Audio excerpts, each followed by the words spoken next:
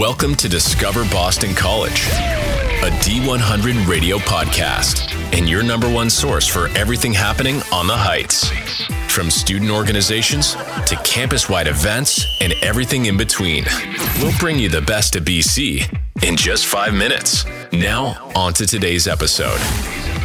Welcome back to Discover Boston College. I'm your host, Dylan Carollo, a junior here at BC, and today I'm with Matt Razik, an Associate Director of the Office of First Year Experience. Thanks so much for being here, Matt. Thanks for having me. Matt Razik. I work in the Office of First Year Experience, like Dylan said. I've been at BC for 8 years. I was in Res Life for 6 years, and then moved over to student involvement. Got to work with UGBC and BC EMS, and then have been in First Year Experience since May. So we're here to speak about mentorship. What are some effective approaches for finding a mentor, you think, at BC? I think it's one of the biggest parts of finding a mentor is reaching out to people and allowing people to get to know you. It's right. Being at a college campus. You've got friends, you've got professors, you've got staff members, but sometimes you allow people to get to know you on a deeper level. And so when someone reaches out for lunch or coffee, to take them up on that and allowing them to get to know you, and you might not define them as a mentor, but if it's someone that gets to know you, you never know the advice that you can get from Exactly. them. Going off of that, how do you develop this relationship? You touched on it a little bit earlier, but how would you develop it? It's mutual. Just as much as you need to push yourself, you have to trust the person that you're talking to. And so someone's going to ask you, hey, how's it going? And you think of like how often you say, hey, how's it going to somebody? And the answer that most people want to give is, it's great.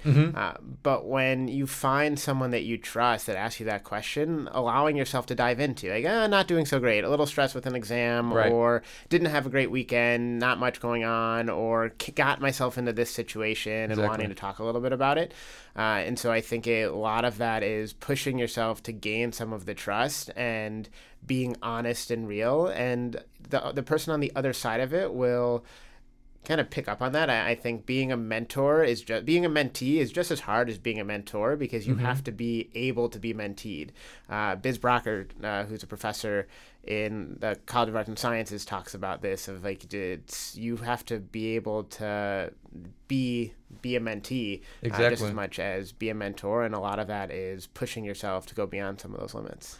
And you've kind of touched on this as well. Like, what are some of the benefits to having a mentor? It's just all about having somebody to go to. Yeah. I feel like having a sounding board, somebody who gets to know you. It's there oftentimes as you develop these mentoring relationships, they are people that get to know you. And so oftentimes when I know if for a mentee of mine, if they're going through a challenging time and they tell me something, I will turn back and be like, I know what you're saying, but that's not you. You're not being real with me now. Exactly. And allowing them the opportunity to see, all right, like I'm listening and I know you, and you can trust that the advice that I give you is because I care about you. Right. And that's so important, especially when you're on a college campus, of being able to find people, because you're all adults, just in different life experiences and different life journeys. And so to be able to treat someone like that adult, but to be able to call them into a conversation and to prove that, I do actually know you. And so I'm not going to let you give me an answer that might be a little bit more surface level and cliche when you might need a conversation that kind of dives into that, whether it's something's going on at home, or you're going through a job search, or you didn't get the retreat leader role that you wanted to get. Recognizing that life happens all around us, and so the role of a mentor, it can be life, it could be professional, it could be whatever you need it to be. Right. And now let's kind of flip the pages a little bit. You said you're a mentor for many here on BC. Yeah. Who's one of your mentors? Ooh.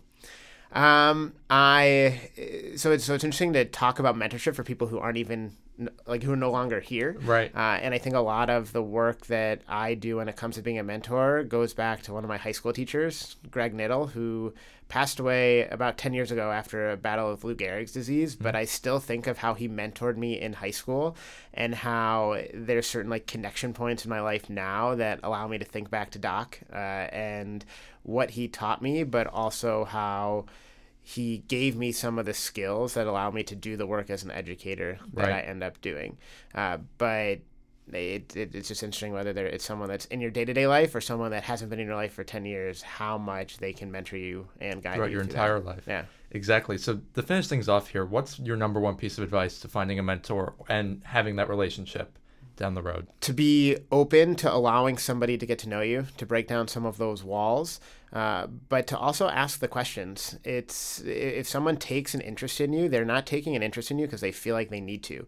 And I think that the biggest piece of advice is to trust and believe that those relationships are authentic, that they are genuine, and that people care about you for who you are, not because they feel like they need to be a mentor to you or a guide to you. Right. And if there is a moment in time where you have a question, to ask the question, not to wait for somebody to reach out. If you know that you have a trusted guide and mentor in your life, reach out to them because they want to talk to you just as much as you might want to talk to them in that moment. Exactly.